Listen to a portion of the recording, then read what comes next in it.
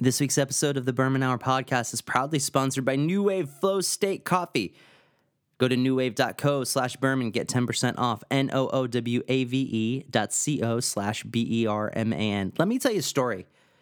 Greg Frontero is a friend of mine. He started a coffee company called New Wave Flow State Coffee because he wanted to create something that had health benefits beyond just what coffee brings.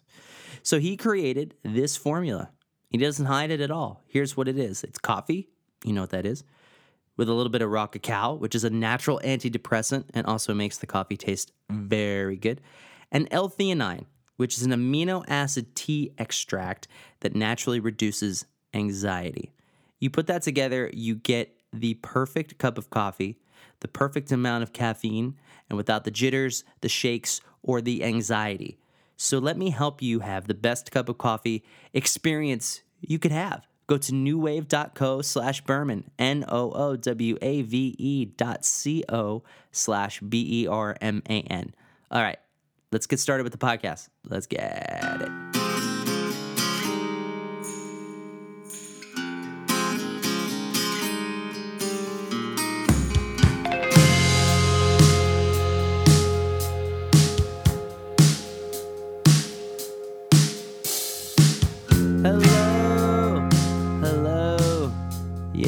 Welcome to the Berman Hour podcast. I am your host, Jeff Berman. Thanks for tuning in. Please take a moment to rate, review, and subscribe to the Berman Hour podcast because it's really helpful. Doesn't matter where you're listening, but rate us 5 stars, write a nice review, and subscribe. My guest this week is my old friend Brett Delaney from the band Poor Me. If you don't know Poor Me, you should. Consider them the greatest band you probably haven't heard yet. Their new record is called Stalemate, and it is fantastic. They claim Denver now, but don't let that fool you. They're from Wyoming. I met them in Laramie, I think, 9 or 10 years ago, and we've stayed close, and all the records are great. But this new one, Stalemate, that was kind of the one I always wanted them to release. You know what I mean? So I'm not going to talk any more about them, but check out their music. Poor Me is great. Enjoy my conversation with Brett Delaney from Poor Me.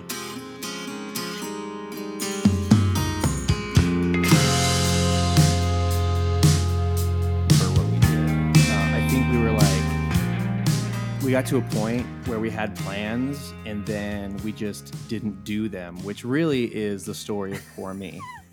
And then we said, fuck it. Here are 5 songs. We hope you enjoy them. And then we pretty much told no one about it. Actually, I had another interview when we were actually pushing this full length. And, it was asked, the sugarcane, blah, blah, blah. And we were like, yeah, we basically put it on a full length because we needed to have an excuse to say, here are some songs that we're pretty confident you haven't heard because we did nothing for these 5 songs. But we absolutely love them. It's just, work-life stuff, and I'm sure you know how it goes, although you seem like you're much better about not having this problem, but the knowing what you need to do and then that not always translating to what happens. So I appreciate you saying that, but I think it's one of those things that everybody, at every level, I mean, trust me, dude, there are people on Katy Perry's team who are trying to figure out the best way to release new music. I mean, everybody's wrestling with this because the landscape is constantly evolving. And things that worked in 2018, when that EP came out, might not necessarily work in the same capacity that they would in 2021. And I mean, in terms of the record that you guys put out, Stalemate fucking rips from beginning to end. And every song feels like it fits. So it's not as if Sugarcane had some weird mix or it was like an off-brand song for you guys or something. And you decided to throw it on this new record and it sticks out like a sore thumb. Everything works. You know what I mean? Yeah. And we, a lot of these songs were actually written around the time that we put together the Sugarcane songs. They just were not ready. And the 5 we had were ready. We were like, we got to get to studio, all the boring sort of stuff. But, we probably, like most bands, have a backlog of demos that are piecemeal, somewhat put together. There's like a chorus with gibberish words over it, and then Yeah. there's Yeah. a full song that's just totally put together instrumentally, but then I'm not feeling it. And they're like, why don't you write to it? And I'm like, I don't know, creativity in the process and all that. So we've had them, so it makes sense that they're like somewhat cohesive, but Yeah.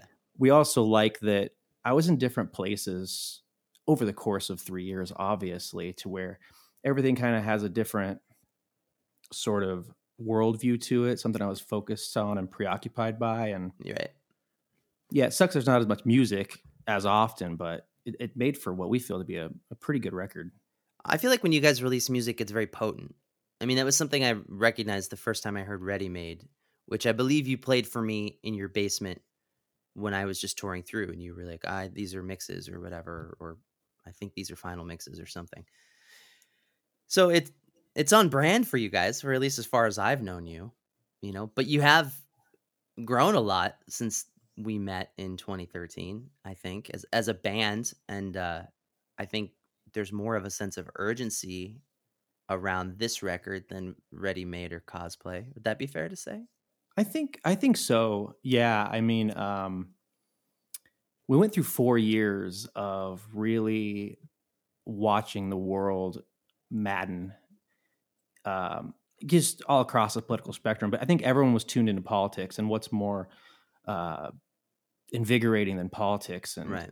I wouldn't say that I was any less, maybe even more, just amped up by what's going on in the world. And I had a lot of opinions, had a lot of anger, and they probably come through on the record. But I think it's good. I mean, that's why I got into punk rock, that sort of like tempered, healthy anger.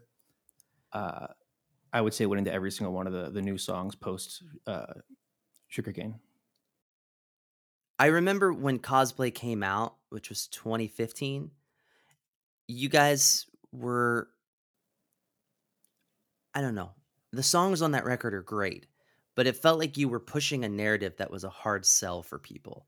And I mean, you named the record Cosplay. And I remember you were doing a blog where at the time, right? Where every song you would do an entry or two kind of about the characters involved or the plot. And you were trying to Yeah. create something that was, I'm sure, rooted in reality, but was fictitious. Yeah, I mean, it was a concept album that was about all the characters we know and love. I Like tried to really talk. the duality of these characters. I mean, like what character? I don't know enough about the comic book world. It's really funny you say that because neither do I. And people love talking about comic books, and I'm like, I don't know, man. I did this record about it. I don't know why I did that.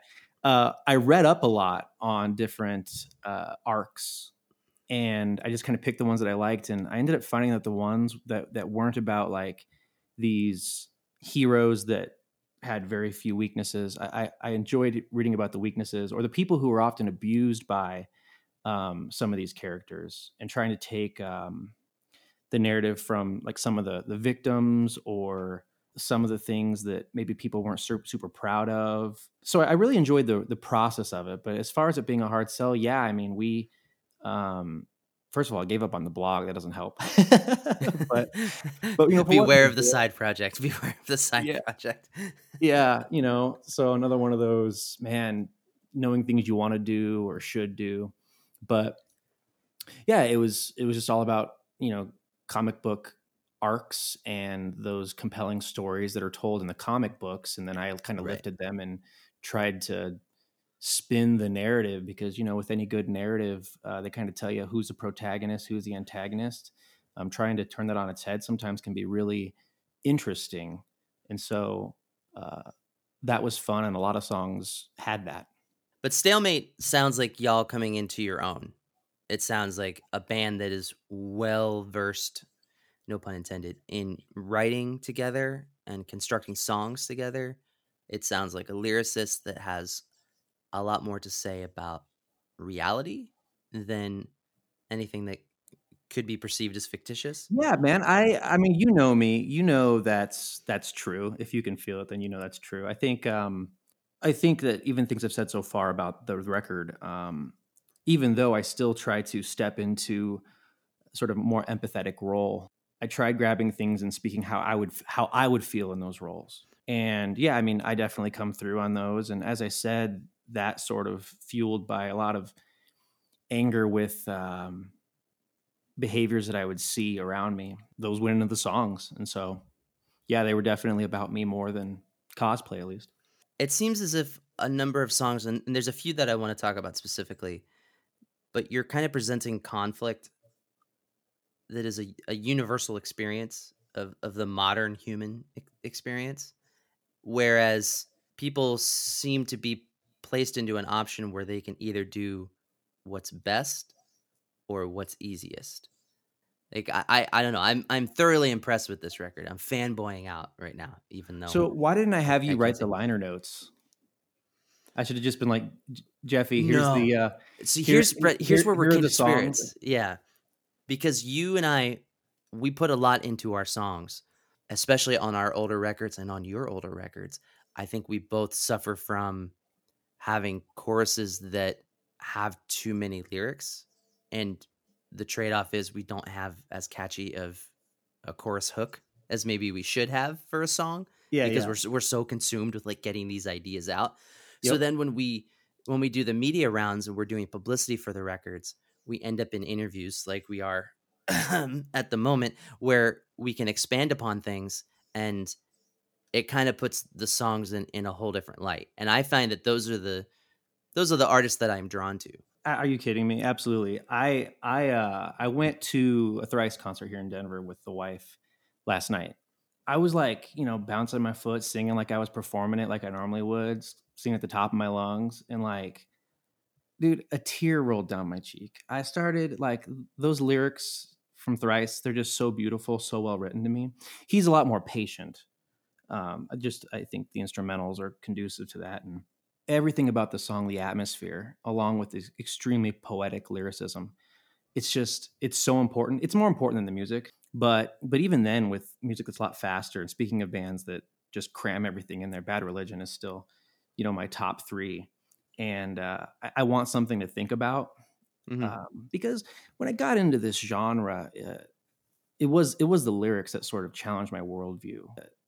It was the lyrics that sort of challenged my worldview and kind of, got me out of sort of leaning towards staying Catholic as I was raised to be.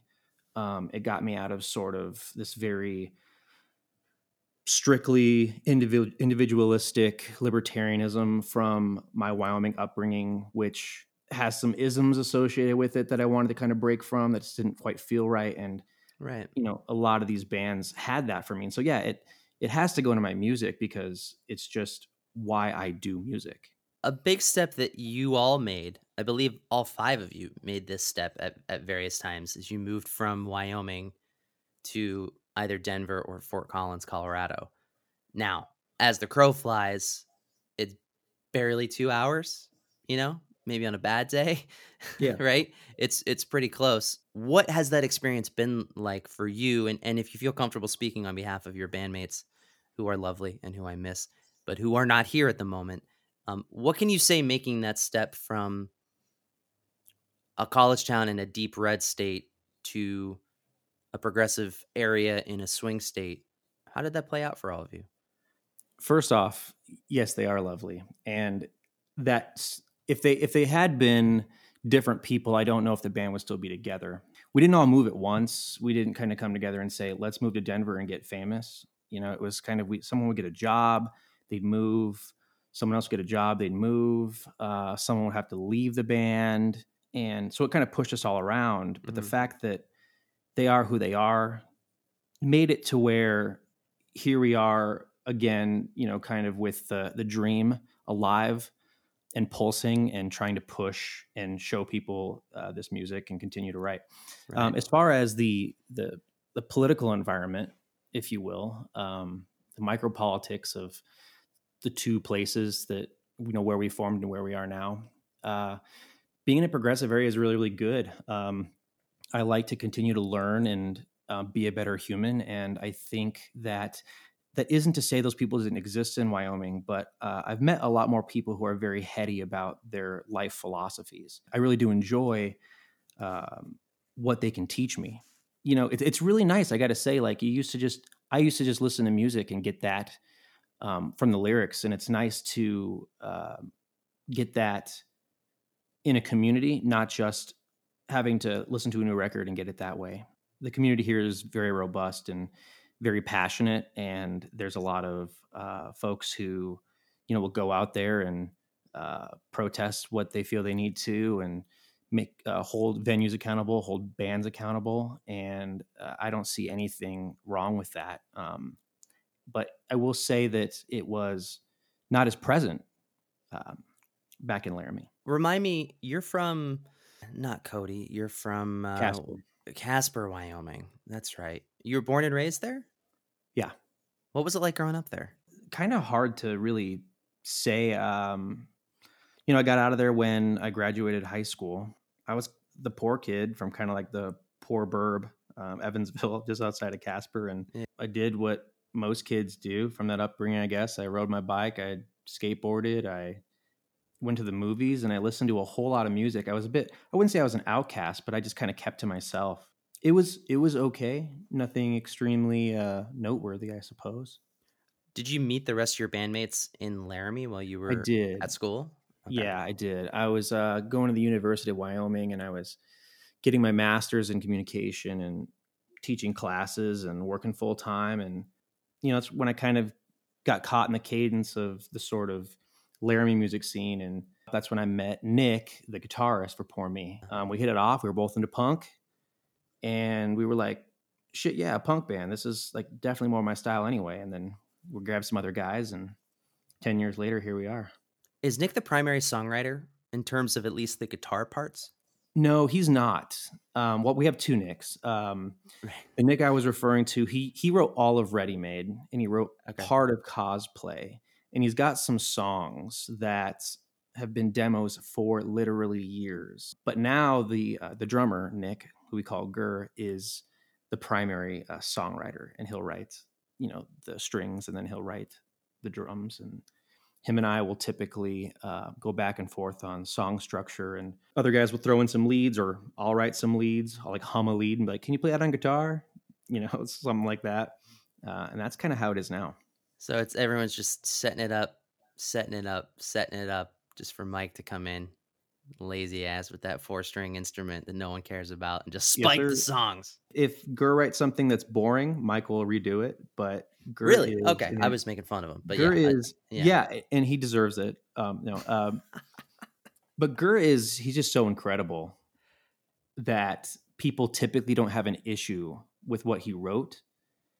And so they're like, well, what am I going to do? Rewrite this awesome part? So they just learn it instead. It's interesting that you dropped that bit of knowledge, because this record has really unique rhythms. I can see where a drummer's perspective or a drummer's influence in the songwriting, I see how it unfolds in a number of these songs for sure. Yeah, it really is. Wow. I mean, he's extremely talented.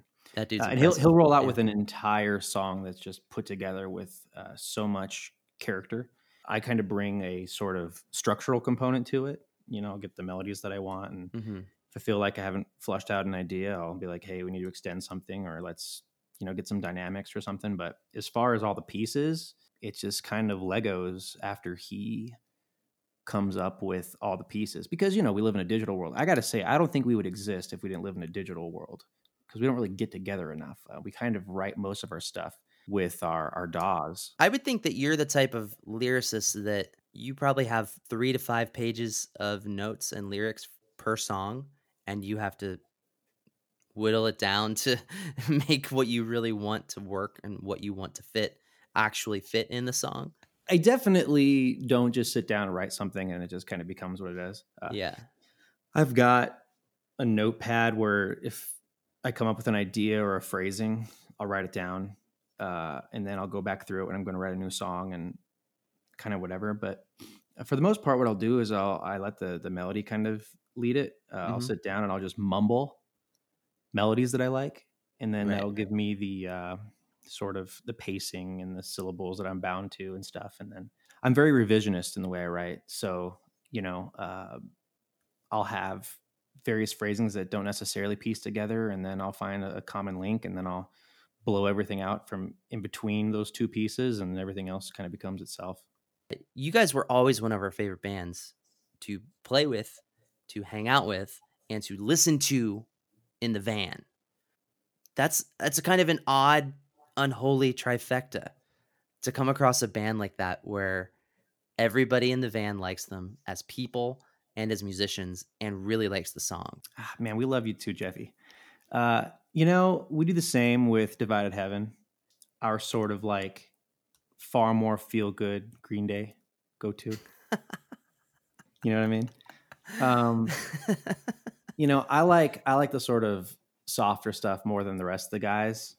We just get really excited. In fact, we always talk obviously between releases and just generally. And whenever I pull something your way that's like, hey, I showed Jeff this, the feedback from you, it's almost like you're some sort of like authority on our direction and our confidence on stuff. It's like, hey, Jeff said that this song's good. I And they're I like, think all yeah, right, that's the single. Like, it doesn't matter if 50 people were like, no, this other song. Yeah, but Jeff said this is the single.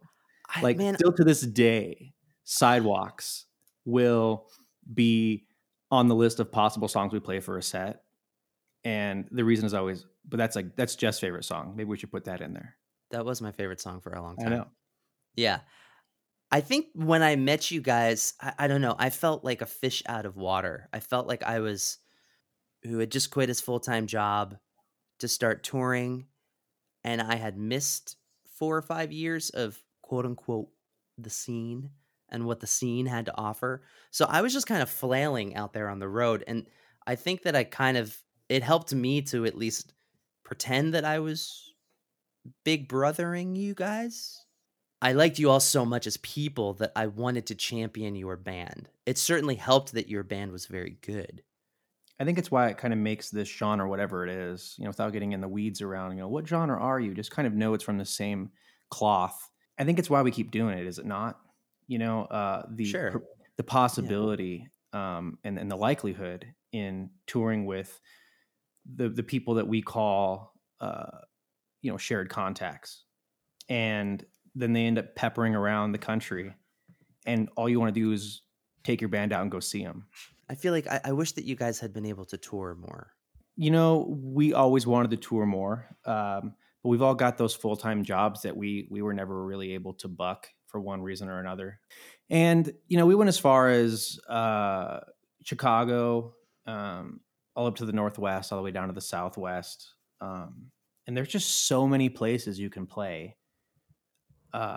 That after we started meeting people, kind of to your point, about championing a band or people, is just you start making friends and you don't really want to go out further and meet other people. Not that there's not great people Yeah. out there, but I guess maybe it's part of being old, or it's just like, hell, we don't see these people enough as it is.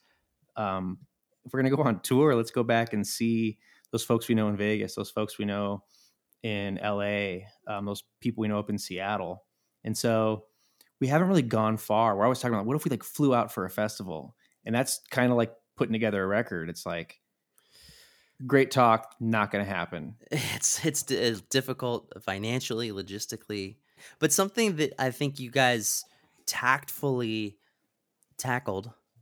How about that for an alliteration?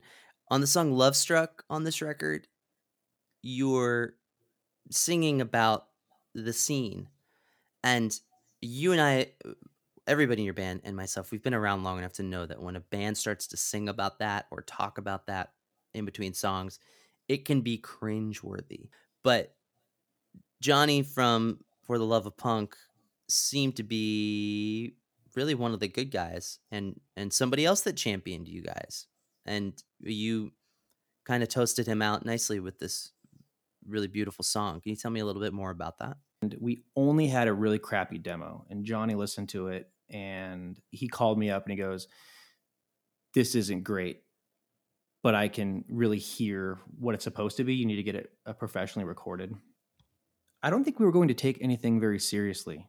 We're going to college, work, other things we wanted to do.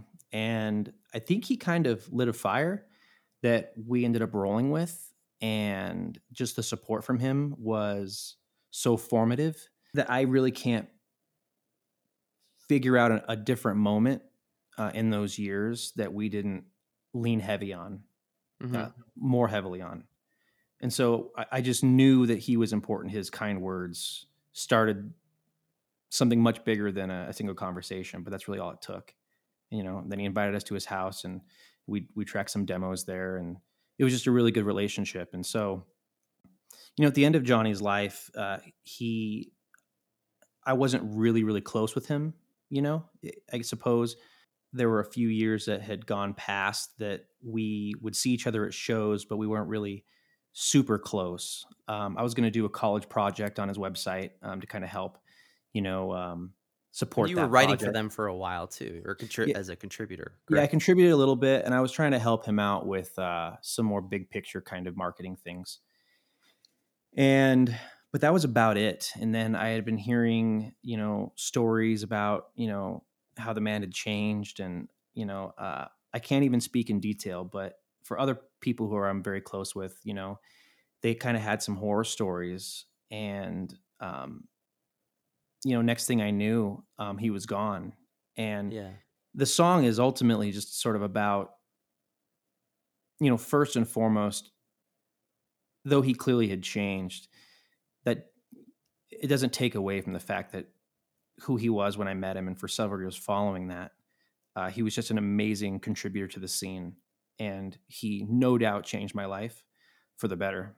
Um, and then the second part is just how sad it is what ultimately happened, and uh, hearing what he was going through, and then him ultimately killing himself. There was a momentum there that I suppose I should have seen coming, that a lot of us should have seen coming. I think a lot of people maybe did, and they didn't know how to handle it. Some people were obviously Yeah. involved and did their best, but it's about that momentum, and it's tragic that the momentum from the Johnny that I knew when I first met him was not able to help carry him through, and that honestly, there's some guilt there where I wasn't able to sort of pass that back. And there's a lyric there, where's the love we're not returning? Yeah. Or, pass it along. Like it Right. didn't need to be his responsibility for all those years. It's No. unfortunate that he descended into what happened, of course, Right. but it didn't need to be his responsibility to lift up everybody else that whole time either. Right. We all need to be flag bearers, and it's not easy.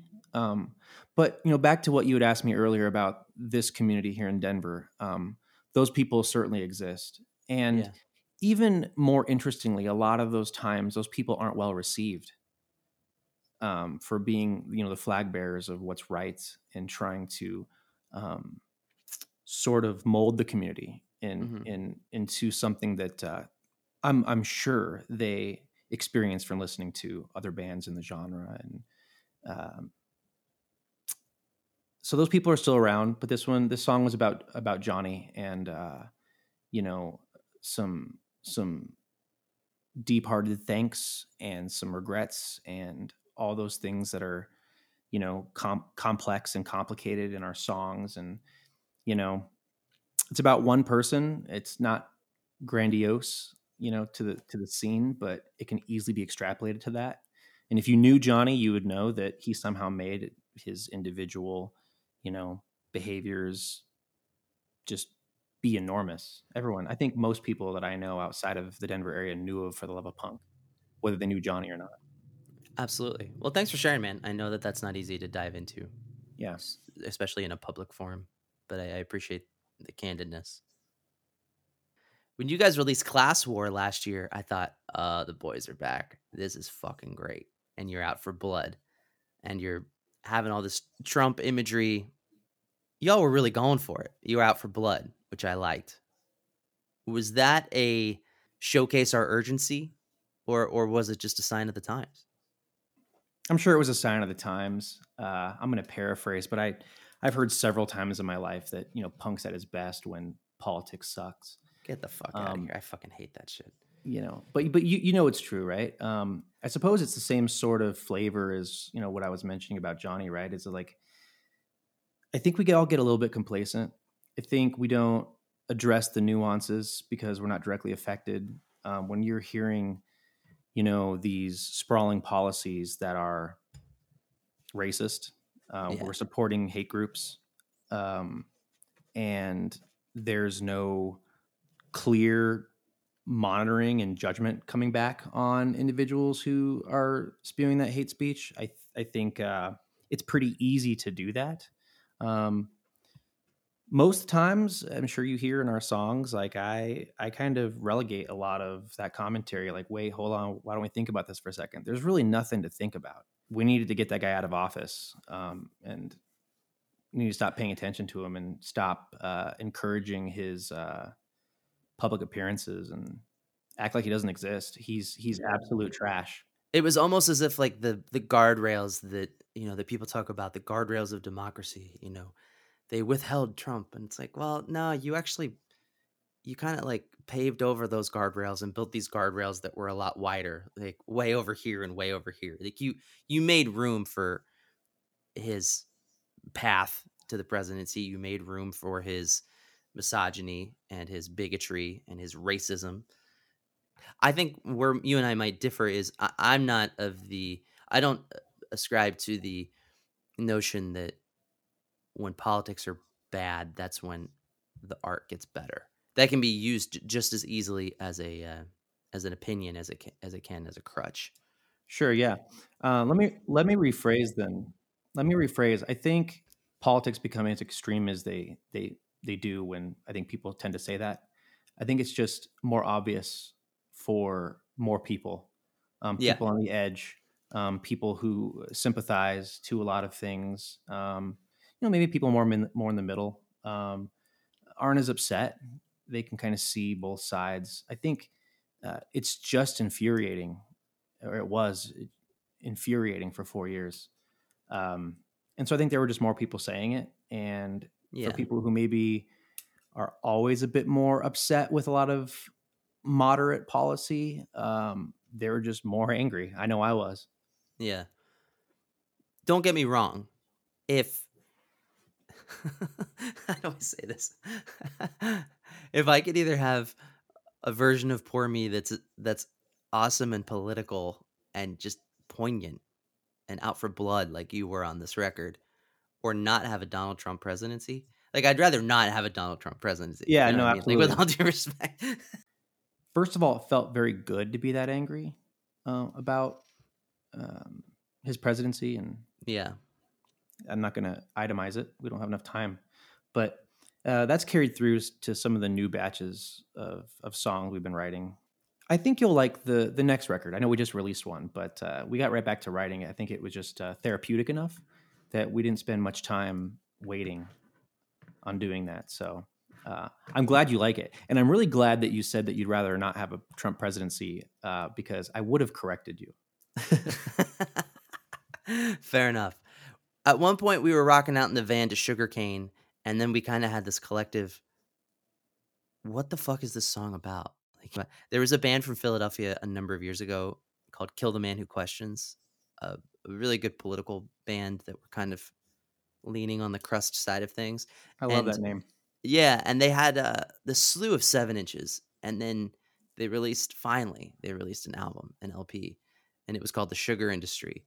And there was this great inside joke that we had with my bandmates, like whenever things were going wrong in the world or like within the band, someone would say, "Well, if we all paid more attention to the sugar industry, then maybe this wouldn't be a problem." And it would just get a pop from everybody because it always kind of reminded me of that and made me chuckle. But it took a few listens to kind of understand how serious your song was, Sugarcane, and the, uh, the meat of the song and what it's about, which I find really, really interesting. So you're trying to kind of take on the notion of the capitalism, the capitalist DNA in the American educational system. Do I have that right?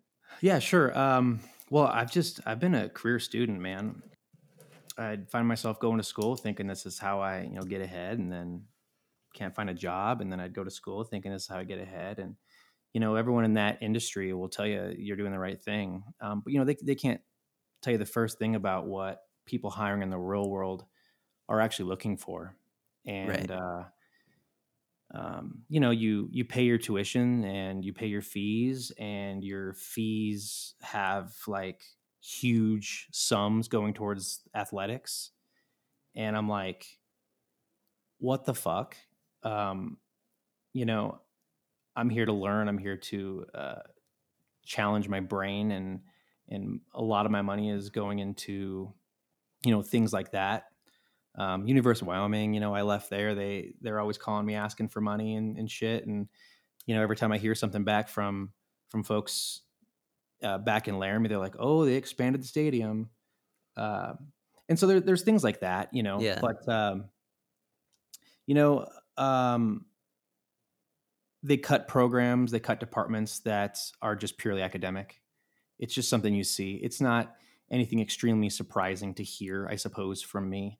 But yeah, that song indicts that, and you know, I think that being heady in the way you live your life allows you to um, not only lead yourself in a way that is not destructive for others, but allows you to help other people, through um, their negotiations of life. And I think that's what the education system should do.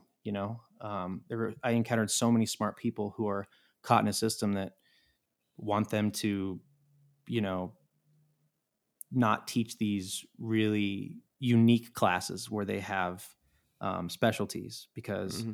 you know we want you to teach this stuff for people who don't care about your department, and um, you're going to get a budget cut, and we're going to downsize the number of faculty in this department, and that just kind of pisses me off, um, to put it frankly. And so, despite going to school for a very, very long time and certainly finding value in what I learned, um, it's just kind of a process for them to make money. I mean, you can't even get a job without getting the piece of paper. You can go 3.5 years to get your undergraduate, and it doesn't mean shit, because the education system has basically convinced people that unless you go all the way and you've given them all the money they want, um, what you learned piecemeal is not enough. Did you feel like your back was against the wall and you had to go and pursue a master's if you really wanted to excel in your field? Yeah, well, kind of. I wanted to be a debate coach when I started my first uh, master's degree, and then midway through, I decided maybe I didn't want to do that. So then I thought maybe I'll just try to get something out there in the real world, if you will. It was a communication degree, so I'd apply for like communication manager roles, and a couple times in that process, I followed up with the hiring managers, and I was like, hey, so how can I improve my standing here for future hirings, other firms, etc. And it was like, well, we hired someone who had a business degree, and I'm like, all right. And so then you get out and you're like, man, it's just money everywhere, like, don't get me wrong, it's not like it doesn't make sense. But I don't think that the education system preps people to understand that no matter where you go, it's going to be money. And I guess I have this um, naivety around just learning for knowledge sake, and unfortunately it costs you tens of $1,000s to pursue that and share a room with people who are extremely smart and dedicated their lives to that pursuit. Like I said, I met some really incredible people who just frankly aren't you don't have access to them unless you're paying the university. Just Yeah. not to say that those people don't exist outside of university systems, but uh, it's kind of a bummer that that's where you access these people who just are lifelong learners. It's interesting. It's interesting. So the song Sugarcane's got some anger about that, but at the same time, we have to just recognize that's what it is. So I don't, to this day, even though I have 2 master's degrees, I don't tell people you got to go to college. Like, if you want to go through some coursework that you really enjoy, or you need to because it's STEM, which I would suppose in that case you probably do. Um, you really got to do it for you, but you don't get told that. You get told this is your key. This is your ticket to success. Yeah, here's your paper that says you're in the middle class now. And then you're like, 5 years later, you're like, why the fuck am I still poor? I love you. I love you too, Jeff. I miss you. And thanks for coming on the podcast, man. Yeah, thanks for having me, man. It's a nice excuse just for us to talk more, I think. For sure. We probably just need to talk more, but you're probably so saddled with this project that you're scheduling talks with other people on this list you claim to have. So I would understand.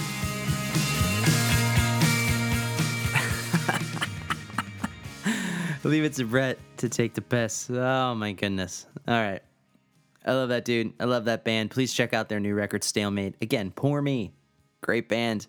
Thanks again to our sponsors, New Wave, Flow State Coffee. newwave.co/Berman saves you 10%.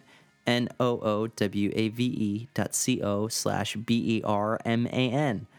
As in Berman, as in me, as in my last name, as in the namesake of this podcast. This is going to be the last pod for a little bit. I'm going to take a little bit of a break.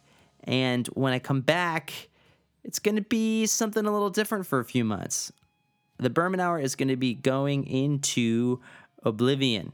I'm going to be doing a series where I talk to people who were involved with me in the making of the new Divided Heaven record, which I can tell you now is called Oblivion.